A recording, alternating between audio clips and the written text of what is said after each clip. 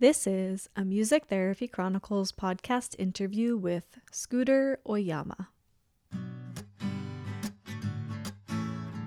He started out just being a DJ at this Lavelle School for the Blind. And he found out, he brought a bunch of his friends that were beatboxers in, and the kids were just so engaged and lit up, and a lot of them were working on speech stuff. And they found that they had speech therapists there as well. And when they started to let the kids beatbox, they felt like, they're seeing improvement. The kids, were wanting to practice.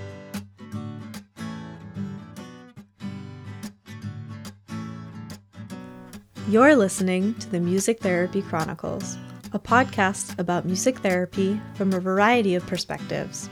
Our ambition is to inspire and connect listeners through meaningful conversations, just like a music therapy conference you can listen to anywhere. My name is Trisha Kayati. I'm your weekly host and a board-certified music therapist from the New England region. If you're enjoying the show, please subscribe so you never miss an episode, and consider leaving us a rating and review. We really appreciate them. You can find more podcast episodes, links to our pod courses, the self-care community, links to all of our social media, and get on our monthly newsletter, all at musictherapychronicles.com. Thank you so much for choosing to listen to this show today, and you can always reach me by sending an email to hello@musictherapychronicles.com.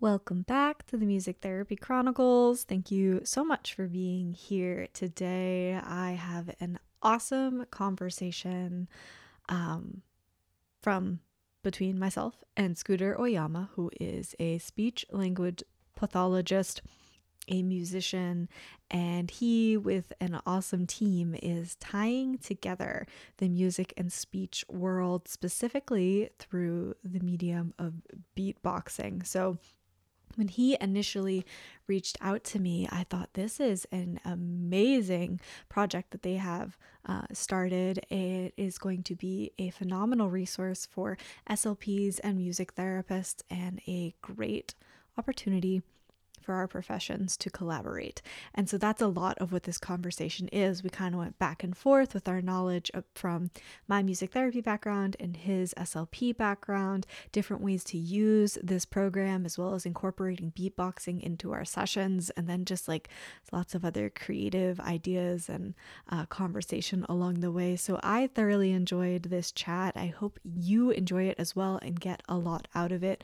As always, links to everything will be in the show notes. And if you or someone you know is interested in being in the show in general, reach out to me. But if you also know of people doing amazing things like this, super cool projects, being dynamic, trying something new, collaborating, creating in general, then please reach out. I would love to have you on the show and hear about what you're doing and share it with the listeners. So for today, I hope you enjoy this conversation with Scooter.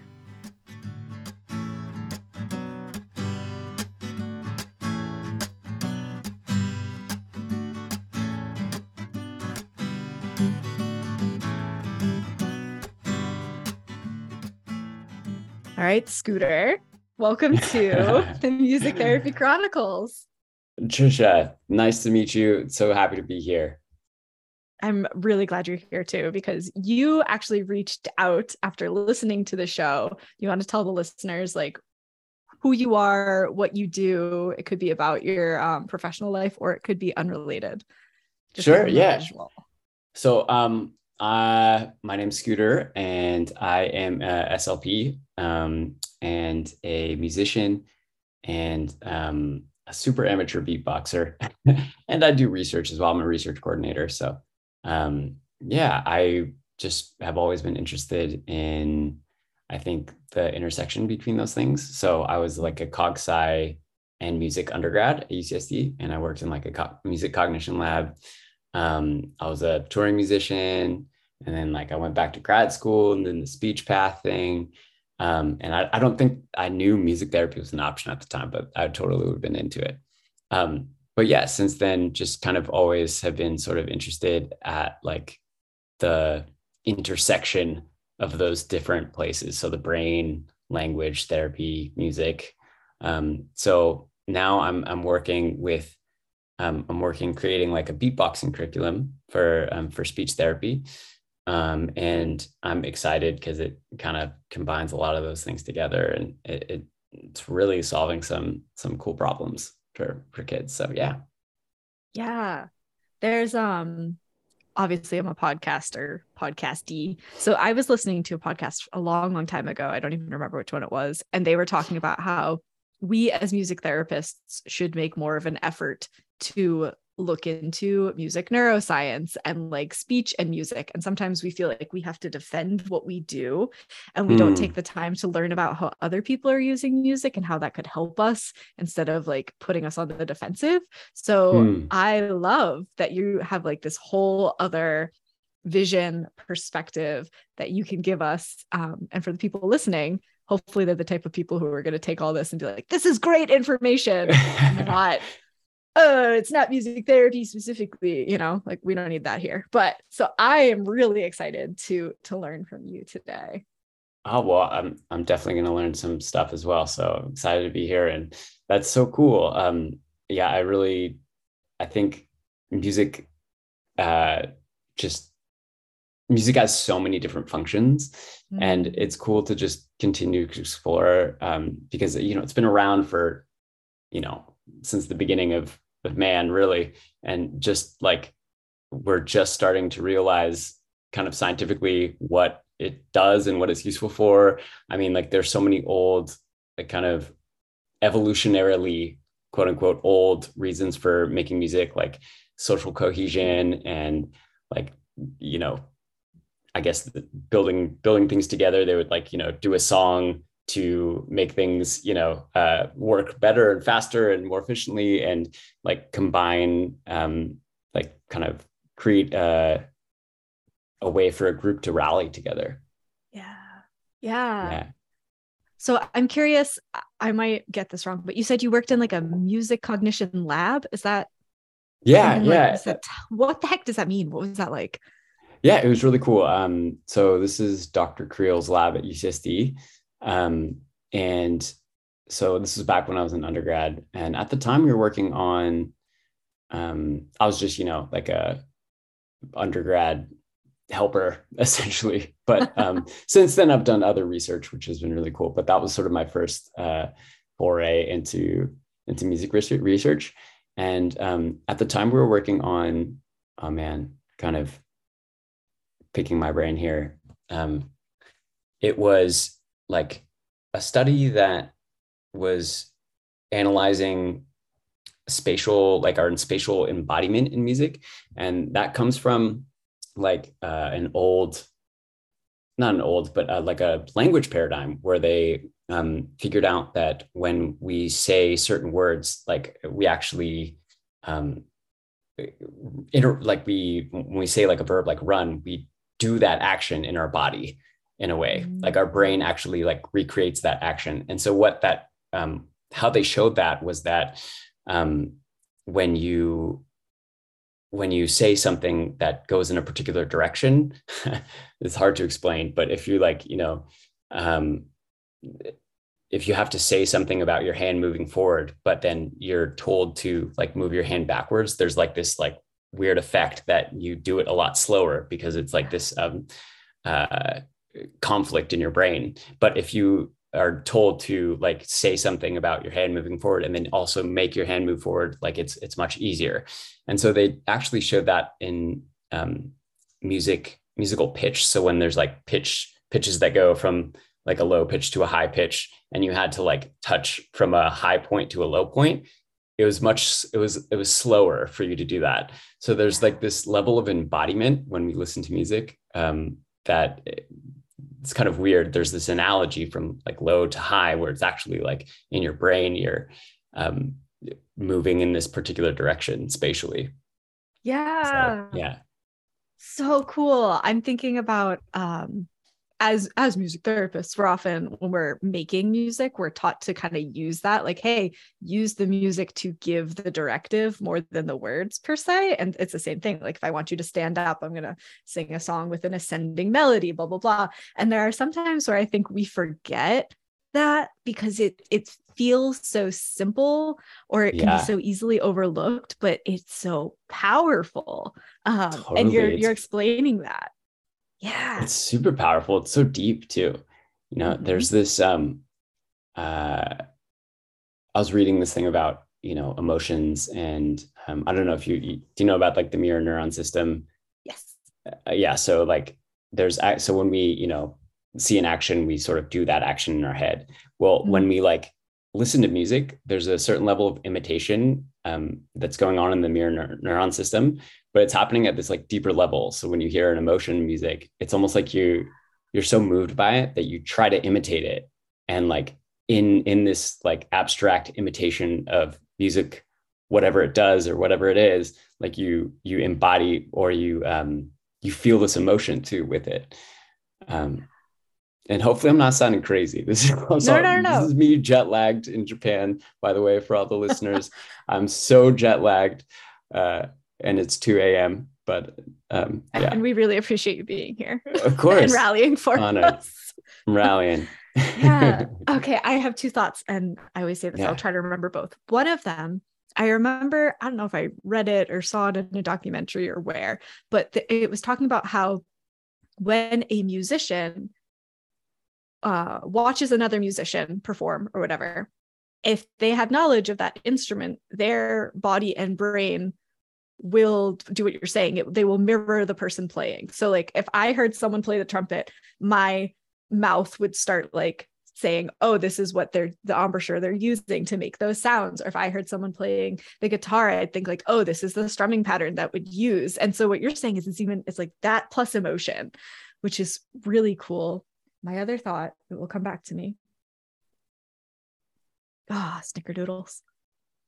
I lost it, but it had to do with No the problem. emotion and the mirror neurons. Oh Yeah. no. I'm more jet lagged than you. No, I love that point about uh I had not connected, but it makes total sense when you watch, someone doing something that you know how to do. You sort of have this higher, like I suppose it's like a higher resolution, Ooh. it's like a higher resolution imitation, right? Yeah. Because you know exactly what's going on, you know the mechanics of it, you know how to play guitar. Like me too, I'm a guitarist, so Mm-hmm. and it actually, like when I listen to music, even sometimes it gets in the way of like enjoying Yes. it the first time, because I'm like, oh, they're doing this thing. Like I'm just labeling the whole time. And I'm like, Yes. trying to do it in my head. Like, oh, they're playing, oh, the melodic minor scale right here, whatever. So, um, yeah, My other yeah, thought came back to me. Do you know what the yes. ISO Awesome. principle is? I don't. What's that? Okay. So the ISO principle, most music therapists will probably know this, but it basically, you're talking about emotion.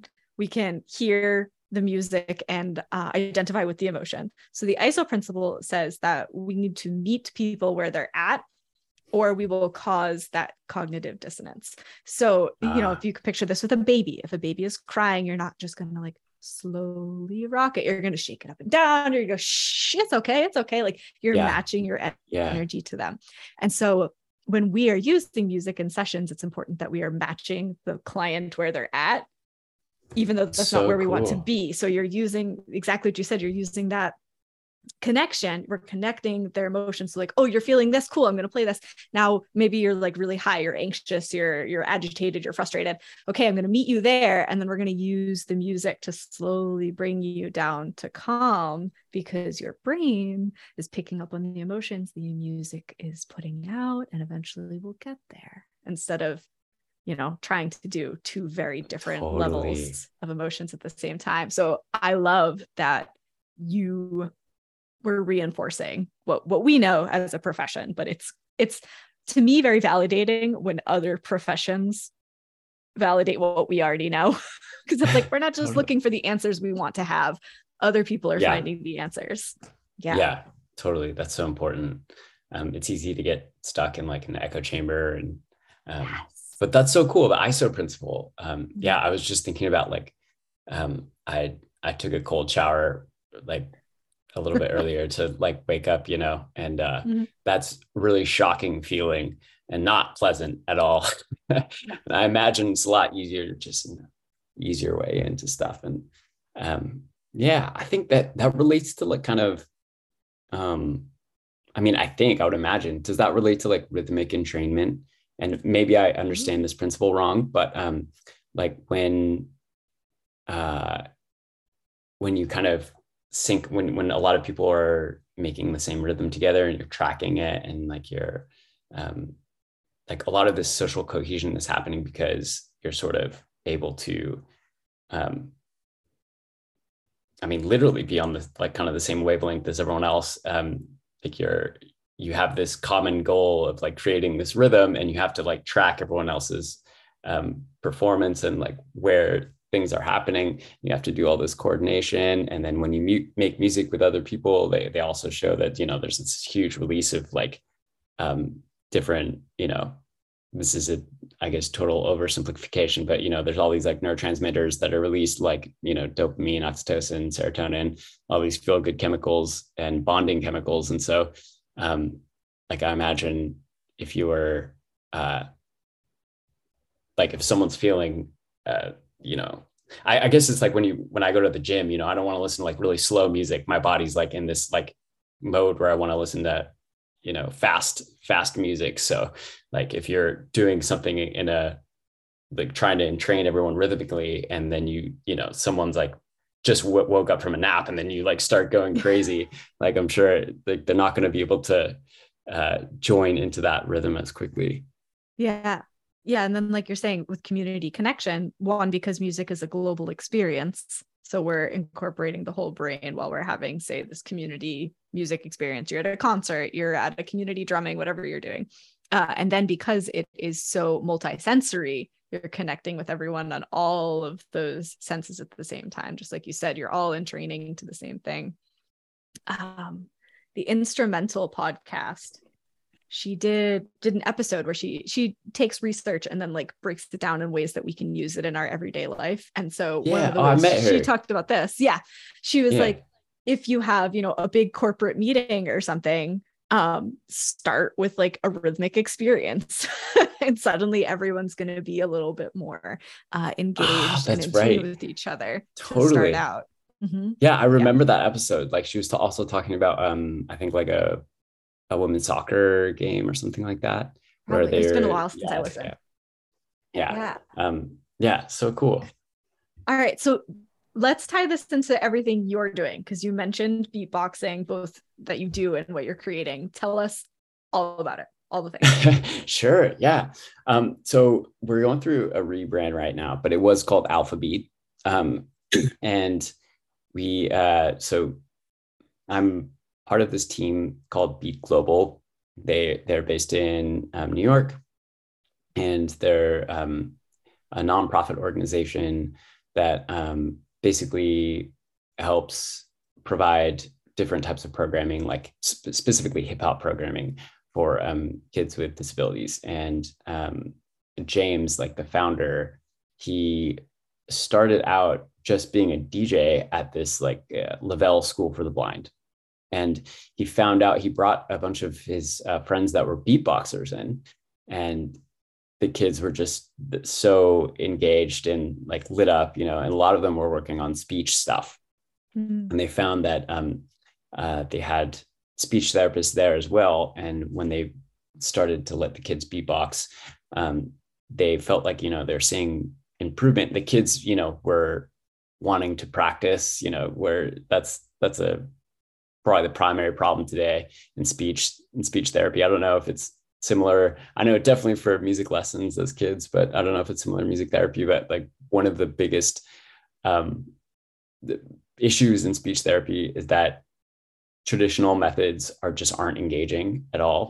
And, like kids don't want to sit down and do flashcards. I worked in the schools for 6 years, and kids' attention spans were terrible at the beginning already, but like waned even more across that 5-year period. And I just think as we were getting more as a society entrenched in social media and like, so many family dynamics where the parent is just like giving the iPad to the kid, and then that's all they do all day. It just was harder and harder to get kids to practice speech sounds. And with beatboxing, I would just show up, do a beatboxing pattern, and they'd get so excited. I'd see the kids just like light up, like, oh, I want to do that. It's like this kind of inherently cool thing. And so kids were, we've seen a bunch of kids even in the short time that we've had this product out where, the parent has a child with an IEP with just some speech sound problems, won't practice. Then suddenly they're beatboxing and they're practicing like nonstop all the time. And then they don't need IEPs anymore because they're just, they're just so tuned into practice. So I think that's the primary kind of,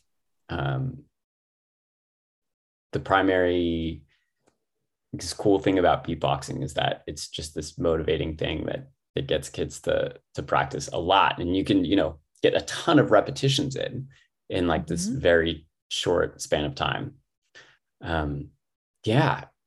And I think, go ahead. Sorry. Though I'm thinking, so music, I often, to explain, sometimes people see the value, sometimes they don't. And I say music is repetitive, it's adaptable, and we can make it client preferred. And you're doing those three things, like, Totally. You're saying it's engaging because it's a preferred activity. And for lots of people, incorporating music is a great way to do that. So yeah, tell us what you were going to say. Oh yeah. I'm just, I love too that it's like, you're not just practicing. It's not just like flashcards, but you're learning a skill at the same time. You're learning a musical skill. So it's like this cool thing you could jam with your friends. You have this way to interact with people like musically. And I think learning any skill, you have this different sense of. So in speech therapy, a lot of people, they have this idea of like speech as like just something that emerges. It's like, when you grow your hair as a baby, like you just start to speak. And so I think when you learn skills, you realize that, speech it's a skill. Like there's a reason why we call them speech skills. And, just because you send your kid to piano lessons, for example, but they don't practice or do anything, like doesn't mean that they're going to develop the skill of playing the piano. Like, you have to practice and you have to use it in context, and you have to understand what goes into a skill, like the building blocks of any skill. Like, so you play guitar, I play guitar, like, you have to learn how to make a note with both hands and like make it ring out and like arch your fingers in a particular way. Like there's all these building blocks of the skill. And then you have to make them come together in context of a song, et cetera, et cetera. And so I think just that like emphasis on skill building is, I think, a cool way. It's a bit of a stretch, but like, I think it's important to know that like, just like beatboxing or just like a musical instrument, like speech is also a skill that you need to practice. And luckily the building blocks of speech and language and the building blocks of beatboxing are like, they overlap. So that's why there's this cool thing happening. You do not have to convince me that speech is a skill. Not because I had an IEP or needed speech therapy, but I took Spanish for all through high school and into college. And I thought I was pretty decent. I could understand more than I could speak, but I thought I was pretty good. And my partner is Hispanic, and his family gets a kick out of my inability to roll R's. Completely cannot roll R's. I didn't grow up hearing rolled R's. I wasn't, in my nice white school where I learned Spanish, no one was really enforcing that. So that's a speech thing that I'm like, as an adult, I don't practice it ever. If I did, I'd probably be decent at it. But that's a speech thing that comes very naturally to them.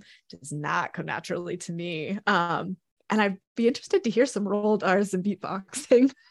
Yeah. there are some really cool beatboxing stuff. That's funny that I learned how to roll R's so late in the game, but same thing, I didn't grow up with rolled R's, although I think my first words were Spanish, oddly enough. That's another story. Yeah. Yeah. So I think they do have rolled R's in, like, they do some sorts of interesting beatbox sounds.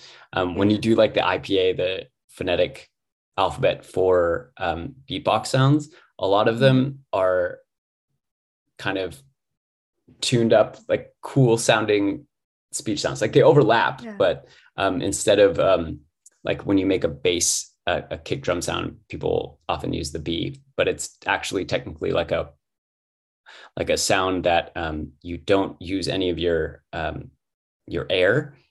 So it's all intraoral pressure that you're building up. It's in your mouth, like intra and oral, like in your mouth. It's just the pressure in your mouth versus like in a B where you're using your lungs.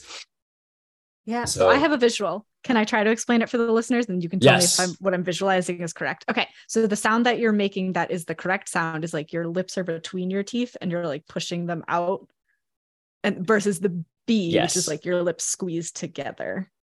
Did I get that right? Yeah, that's I've not thought about that before. They're between my teeth. Versus B. Yeah, I don't know. You got it. I mean, that's like right. Yeah, the mic doesn't pick it up really well. I've tried to beatbox on a bunch of calls and it just doesn't work very well. But that's perfect. And you can notice, like, instead of using your lungs, I suppose, to like create the air for the sound, like you're just using the pressure buildup in your mouth. So I think that's where the lips going in on the teeth comes from. It's because you're creating that tighter seal. I'll have to think about that. You're reminding me of an episode I did a long time ago. I will try to link it. Gosh, I don't even remember who it was at this moment, but she was talking about how when we are working on speech, it's important that our consonants, when we model them, don't have vowels after them. So if I'm saying like C, it's not K, because then the word cat becomes K-at, and it's not, it's at. So what you just did with the interoral non-B, semi-B sounding sound is reminding me of that. It's like, it's almost like you really have to just take that consonant at its most pure form. Yeah. And it like also, it can increase intelligibility because you're really like making this loud sound. A lot of beatbox sounds, they call them ejectives because they're like more forceful like versions of regular speech sounds. But yeah, that's so interesting. So I'm in Japan now, and like in Japanese, like they actually don't have any straight consonant sounds. Like the entire alphabet is that every consonant is always attached to a vowel except for the N. But yeah, it's that's interesting. So each one of the letters, it is a consonant vowel pair. That is interesting. Yeah. Wait, say that again so I can hear the. Oh, kakikukeko. That's one of the letters. Yeah. Oh, interesting. Yeah. Language is so cool. Language is so cool. That's another one of my just, I don't know, just super curiosities and interests. I got into sort of learning about some endangered languages. Because man, it's so crazy. There's like 7,000 languages in the world or something like that. There's just an insane number of languages. And some of them, there's a funny story. There's like one language, and this may be just an urban myth, but there's a language where there's only 2 speakers left of the language. And they're like family, but they got into a fight. And so they don't talk anymore. Oh no. So now there's no speakers of the language. Wow. I mean, that wouldn't surprise me. Yeah. Family feuds. Not like the fun kind that you see on TV. There's, so with going back to the beatboxing stuff, there is, for people interested in the research, side of everything, there is like preliminary research happening. I mean, I think beatboxing can really be sort of integrated into a lot of evidence-based practices, but specifically with beatboxing, one of our collaborators in 2018 did a study. They just did another one recently, but those results haven't been kind of finalized yet. But in 2018, they took like 12 adults with intellectual disabilities and like split them into like two groups. So it was a pretty like N of 12, it's a small study, but they did a really thorough job of tracking a lot of variables that affected intelligibility. So they had blind raters that measured the accuracy of a target sound. They looked at a bunch of vocal characteristics like loudness, vocal shimmer, harmonic to noise ratio, et cetera. And basically in each of the intelligibility variables that they tracked, the beatboxing group. So they had one group that was just doing regular speech therapy and one group that did like group beatboxing therapy. And then they did like a, language sample before and after. And they showed that in the beatboxing group, like even though both groups improved, the beatboxing group improved significantly more, like across all of the variables that they tracked. So like obviously a lot more needs to be done to research it, but it's pretty cool that something like this can be shown to be helpful. And at the same time, Beat is they're working with some music therapists now to do a study about how beatboxing can democratize access to music therapy, and that like you can you don't need any instruments, right? You don't need to like bring in drums. You don't need to bring in guitars or mics or anything. You just like can use your mouth. So basically they want to, do a study that just compares like beatboxing to another type of drum therapy and see if they can get the same results. That's so cool. So the first thing I was thinking about when you're talking about the research around beatboxing specifically, like we know that singing will give the similar results because again, we have that repetition. We have, and with singing, you can back off the musical phrase a little bit. So if like twinkle, twinkle little, I let you finish star. And the next time it's twinkle, twinkle, you get two words and we kind of work our way. And so what I'm thinking with beatboxing is it's probably like that times 10 because it's even more repetitive. We don't have multiple music phrases to learn or multiple words, like we're doing the same repetition. And if I, as the clinician, am doing it repetitively, you can jump in whenever. You don't have to wait for like the last word of the phrase or whatever it may be. And I'm also thinking that using the beatboxing sounds is probably way more generalizable than the random words that we can encourage people to sing in a preferred song. Does that make sense? If a kid loves Frozen, there's only so many ways they can use the phrase "let it go" in their daily life. But if we're working on like the "l" and T and G, we'll say "let it go." That is way more generalizable. Yeah. Oh, interesting point. I had not thought about that at all. I guess, there are a couple of things with that. There are a couple of things that I think are advantageous about using just single phonemes. I guess one is that, it is more like you can put that into more combinations of different words and et cetera. And it also helps with phonological awareness and that whole literacy piece, which I think is huge and really, really important. Like in the Alphabeat curriculum that we have, the beatboxing curriculum, they start with actual words like boots and cats, and then they take out the, sounds in between to just have the phonemes. So, you're making the, instead of boots saying cats. So they can see that, okay, this letter matches with this sound. And so I think that's a really cool concept. I do think that beatboxing requires you to generalize. And I don't know that beatboxing itself will, it may have an effect on intelligibility, just practicing certain patterns. But I think what's more likely to have a much more significant effect is if you are taking the sounds and then generalizing them to words. Yeah. So like you're kind of going up the prompting hierarchy until, you can use them properly in the context of conversation, let's say.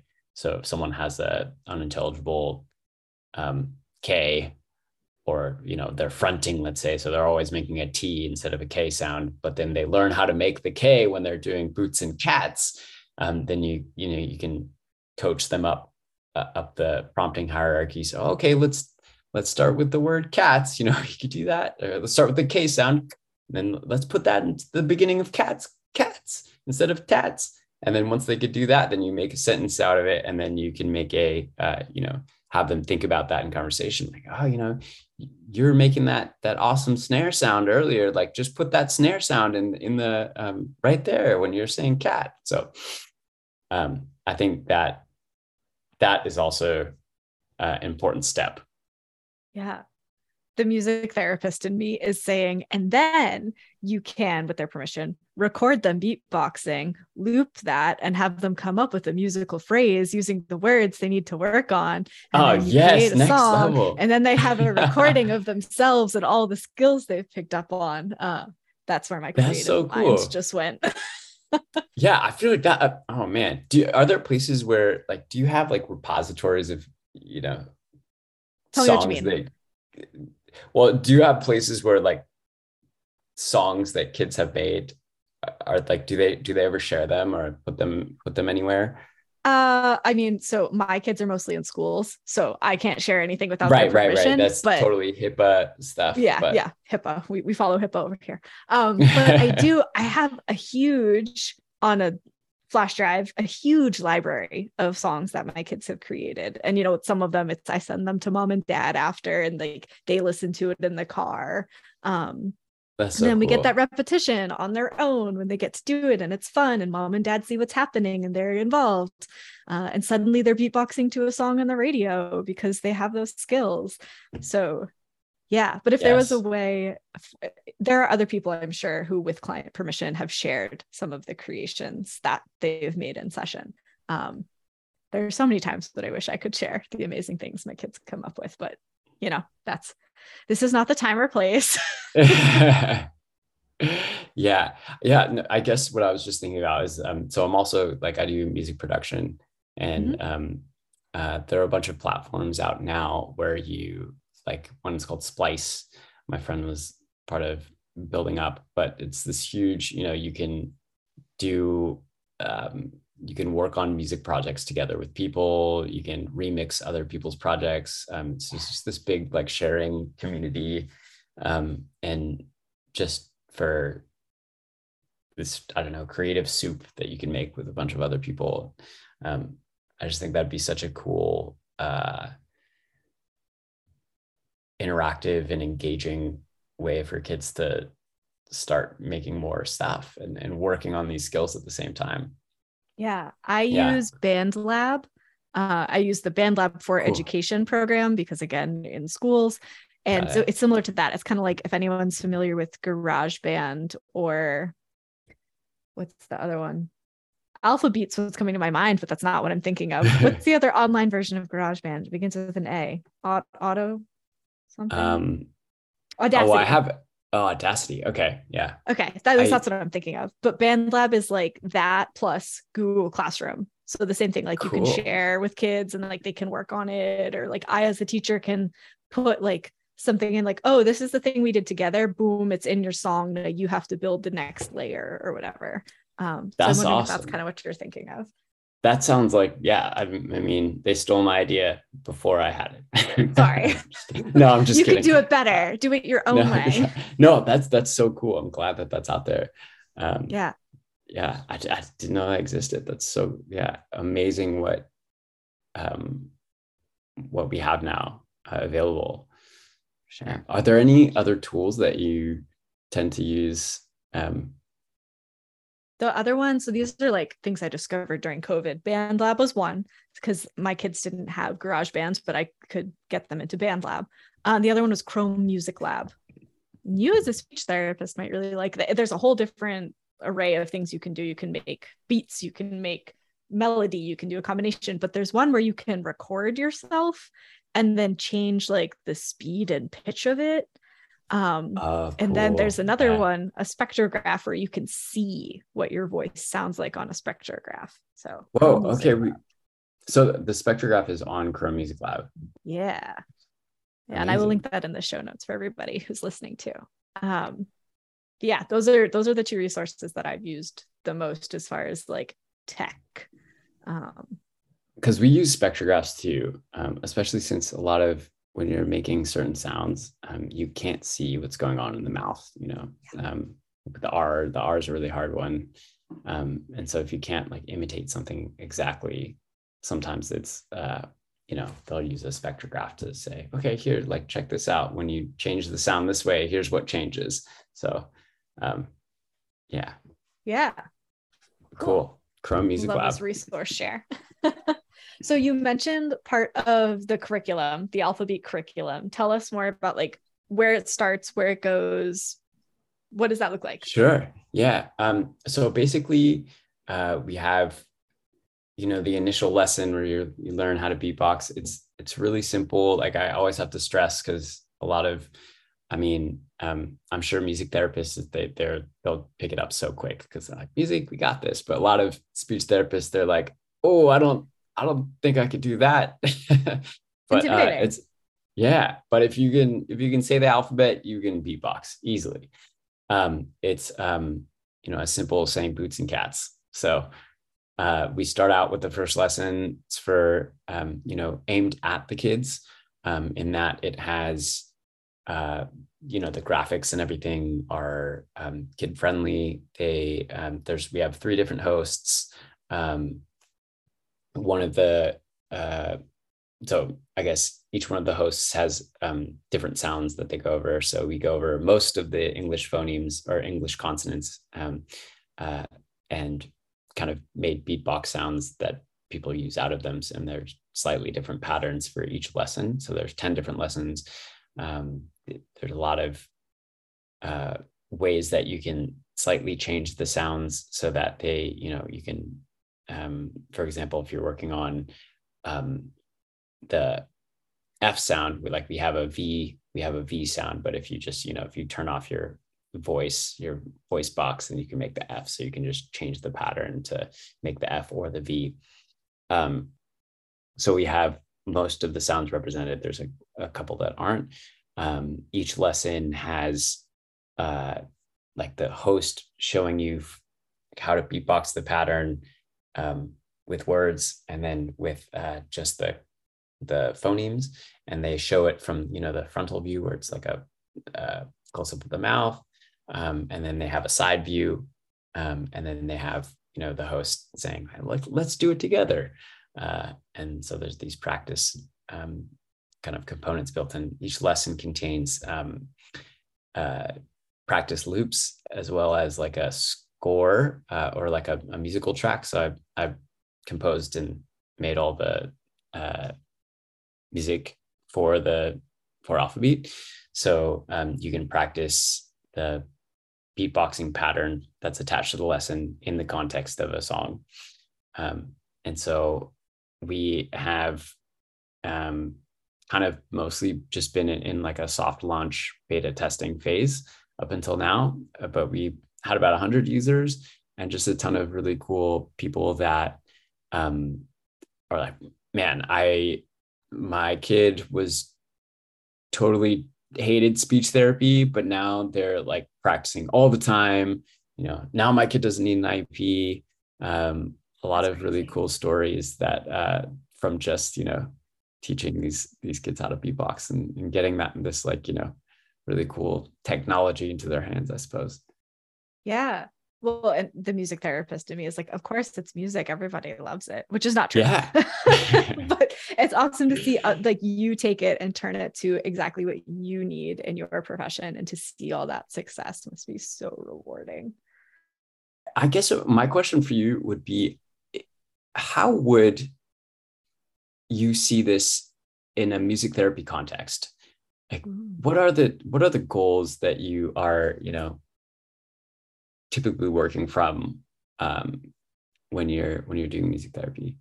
Yeah. And how might this tie in?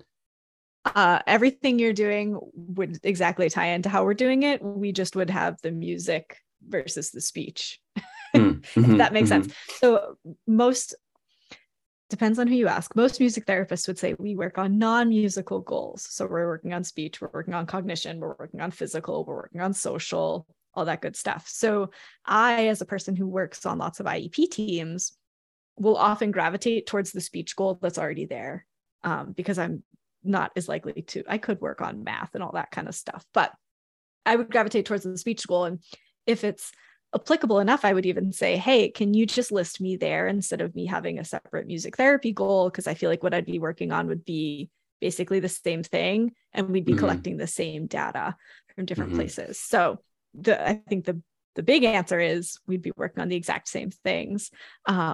And as you were talking, I was thinking about when I was an undergrad, we had to take a vocal proficiency class, basically, because some of us are not vocal majors. And the teacher I had for that class was doing her research in vocal care. And one of the things she was really honing in on was the fact that when kids try to sing like adults, it's very damaging for their vocal cords, because their vocals are still very like squishy and wobbly and forming. And if they push them too far, they could hurt themselves. And in my limited knowledge, beatboxing, I think, would be a lot less straining on the voice. So instead of needing to rely on singing as our music therapy tool to work on speech, we could translate it to beatboxing, and just have that tool in our toolbox instead, so we're not overworking their voices or encouraging them to do so. Does that That's answer so your cool. question? Yeah, that's amazing. I'm so glad that this has application too. 110%. Yeah. Very, very cool.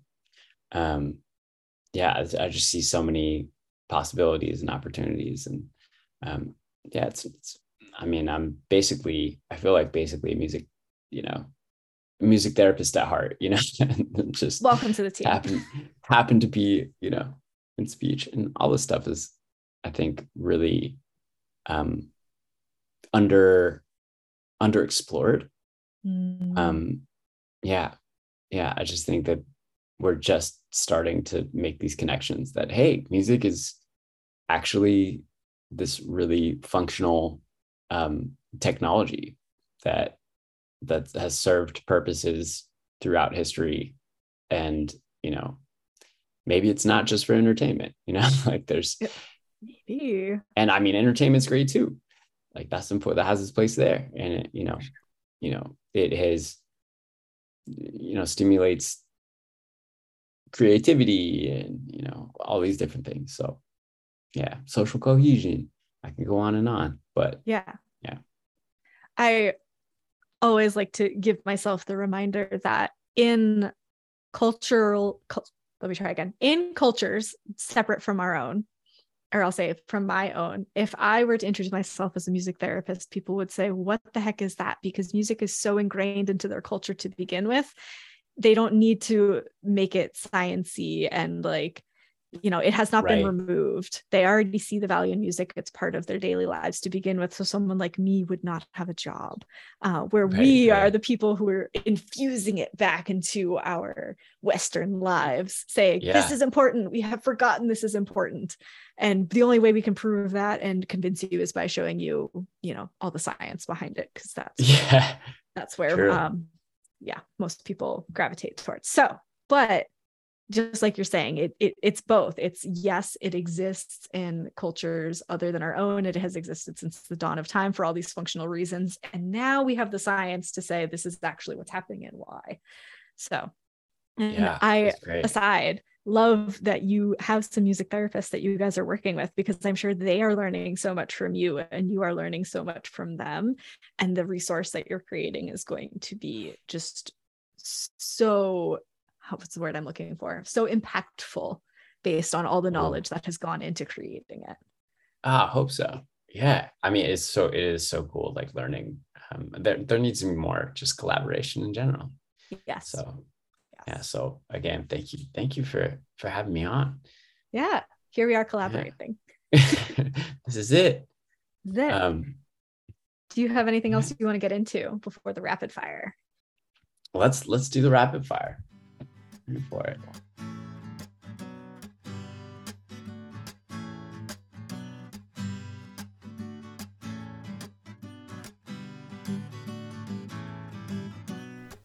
This podcast is sponsored by the Music Therapy Podcast Collective, also known as MTPC, where you can find a variety of CMTE opportunities in the form of pod courses.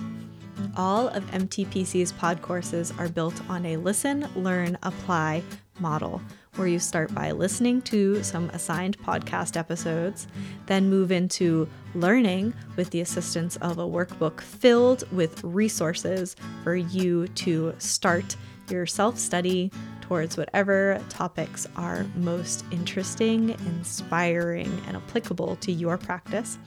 And then we finish with the apply section, which includes an office hour and a worksheet to determine how you are going to apply your learning to your personal life or professional practice.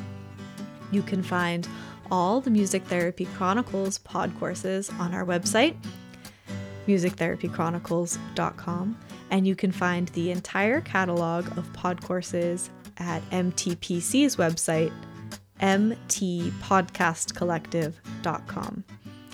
Make sure you also get on the MTPC newsletter for 10% off your first pod course purchase.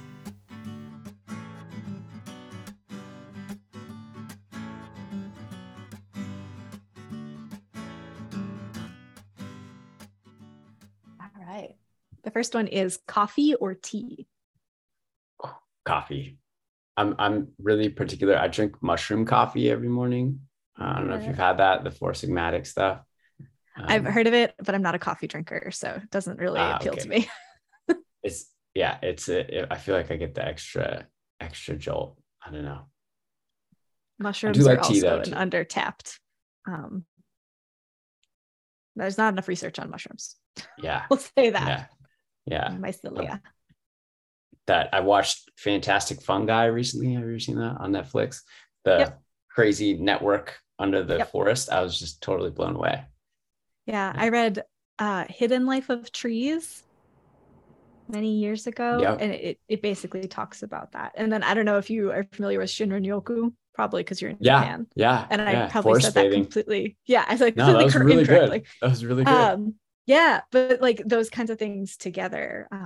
Again, something that other cultures see, recognize, value, and that we're like, oh, maybe I should go touch the earth at some point, like we don't get it over here. We don't get it. All right. Early bird or night owl? Well, now that I'm jet lagged, I'm a super early bird, getting up at like 5. I think I'm pretty, I was always a night owl up until like up through grad school. And then when I started working in the schools, I think just by necessity, I had to wake up early. And then ever since, essentially my clock is just like, I can't sleep in anymore, like past a certain time. It's just like my body won't let me. So yeah, early bird. Early bird, especially today. Yeah, especially today. Something you'd tell your younger self? Trite, but everything's gonna be fine. Yeah, I think just 100% was extremely anxious. Growing up all the way through school, even now, but yeah, so many things I worried about that didn't end up needing to worry about. So That's it. My dad always said growing up that guilt and worry are useless emotions unless they work in my favor. Yeah, Yeah. yeah, totally. I feel like in some ways it's like problematic because when I worry about something and then it actually happens, and I'm like, see, I should have been worrying about that. Like my friend, but probably wouldn't have helped if I, Nah, doesn't prevent it. Doesn't really yeah, prepare you for it. totally. But it is the human emotion. We all experience it. No shame in Yeah, that. yeah. All right. So usually I ask people their music therapy elevator speech. So I'm curious, will you give us your SLP elevator speech and then tell us what you think music therapy is?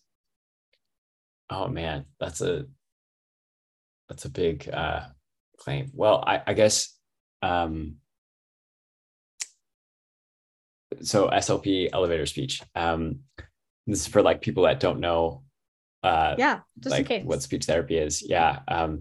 Well, uh, as a speech language pathologist, we help with pathologies of communication wherever that is. So that just means that whenever there's uh, either because of physiology or well, this is not becoming an elevator speech now. You're good. Whether it's because of some problems in how you talk and how you make sounds, or in how you interact with others, or in how you understand or make language, uh, we can help with help you communicate so that your wants and needs can be met. What do you Oh, think and then music music therapy therapy. is? So music therapy is it is a so it's a practice of using using our our favorite technology, music, infusing it back into society where it's supposed to be, and to help with areas of need like cognition, um, uh, social social skills, and coordination. So it's kind of like a multidisciplinary technology. Wow. Sorry, the jet lag's really getting to me. No, you're good. I think that's wonderful. I love asking non-music therapists that question because it helps us as music therapists understand where we are improperly or properly representing ourselves, so Yeah, that we can better inform others. Does that make sense? It reflects sure. to us what we're not doing well enough yet that we need to better inform people about. So it I wasn't to guess, put you on the spot. It yeah, was for yeah. us. So practically, what I've seen in my experience in the schools is that a music therapist is someone who's sort of like a sixth man in that like they can float across all of the different IEP goals, kind of depending on the kid, but help to help to get the kid engaged in a lot of their different therapies through music. So they're kind of helping across, I guess, like I said before, across disciplines. Yeah, using music. Is Yeah. that like kind of Yeah. So this is a great reflection because a lot of what we say, because this is what AMTA, the American Music Therapy Association, they say we use music to work on non-musical goals, which is okay? exactly what you said, but you said it in a way that a layman person would understand. Oh, I'm not sure about that. I am because some of the non-musical goals, like what the heck is that? Like my job is not to teach a person music. My job is to work on all those other things.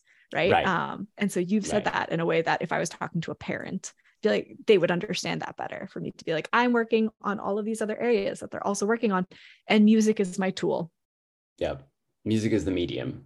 Yes. Music is the medium. Yeah. Yeah. Cool. All right. Your favorite self-care practice? Oh, well, surfing probably. Although I can't do it now. But yeah, but when I was in LA, and that was my like morning practice, jumping in the ocean, kind of like Shinrin-yoku, getting that, getting that nature in. Yeah. Yeah. And the ocean is so healing on its own. Totally. Yeah. Something that's currently adding value to your life. Ooh. Something that's adding a lot of value to my life. Well,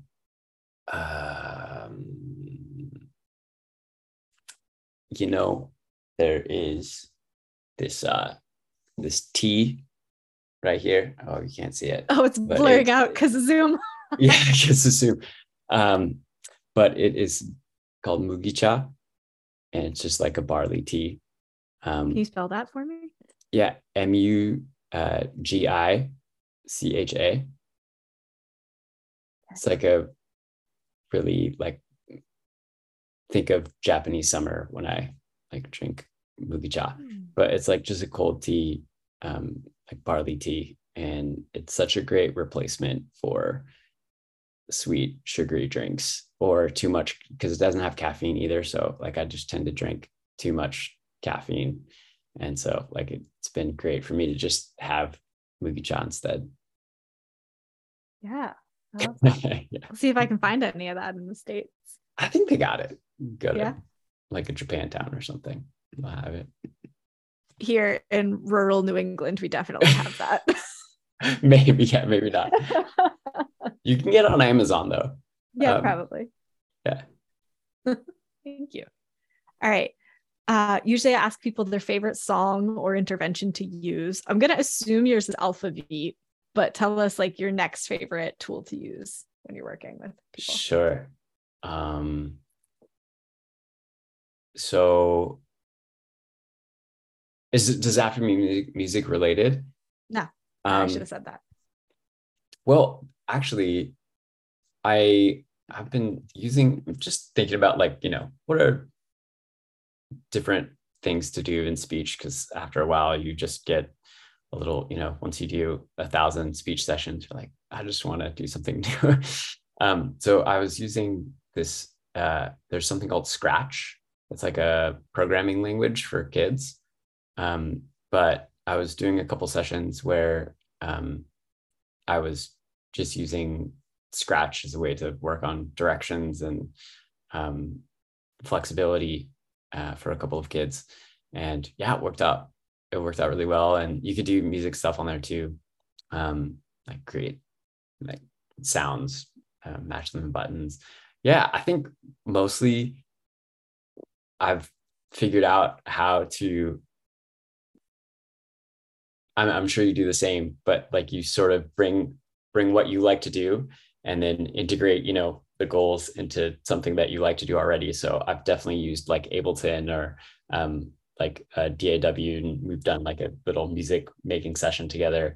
So just kind of that aspect of, oh, if this is interesting to me, like I'm gonna be able to be more excited about the speech session and help more. So yeah.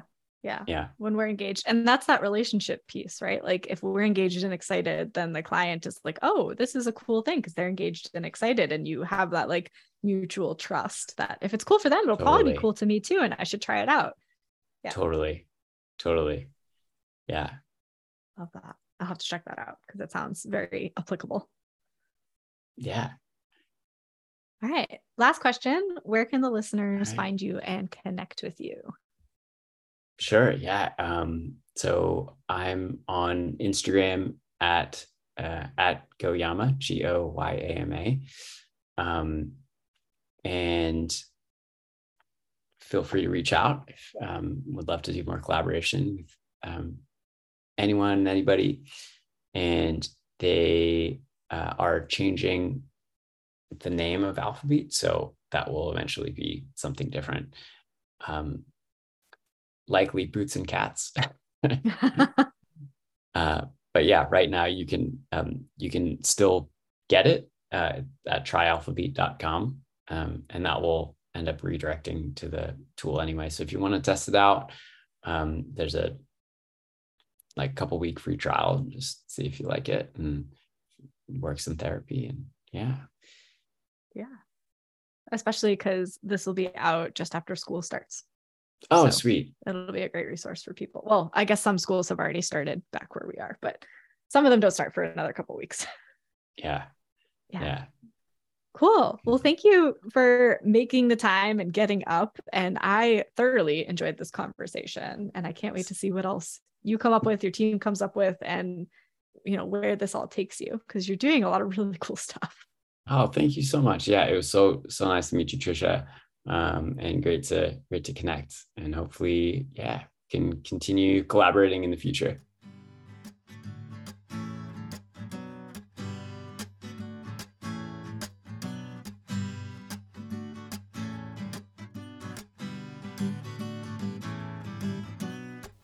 Thank you so much for taking the time to listen to this episode. I really hope you enjoyed this conversation and got a lot out of it.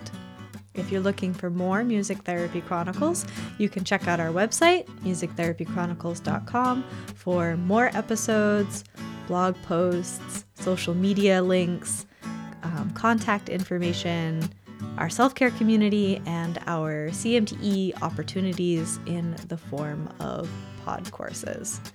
Hop on our monthly newsletter if you haven't already, and follow us on social media for just staying up to date on what's going on behind the scenes. We are Music Therapy Chronicles on all of the platforms. Please take a moment to leave us a rating and review. They really help the podcast be more visible, so more people like you who are looking for this type of content can find it. Thank you again for taking the time to listen to this week's episode, and I'll see you in the next one.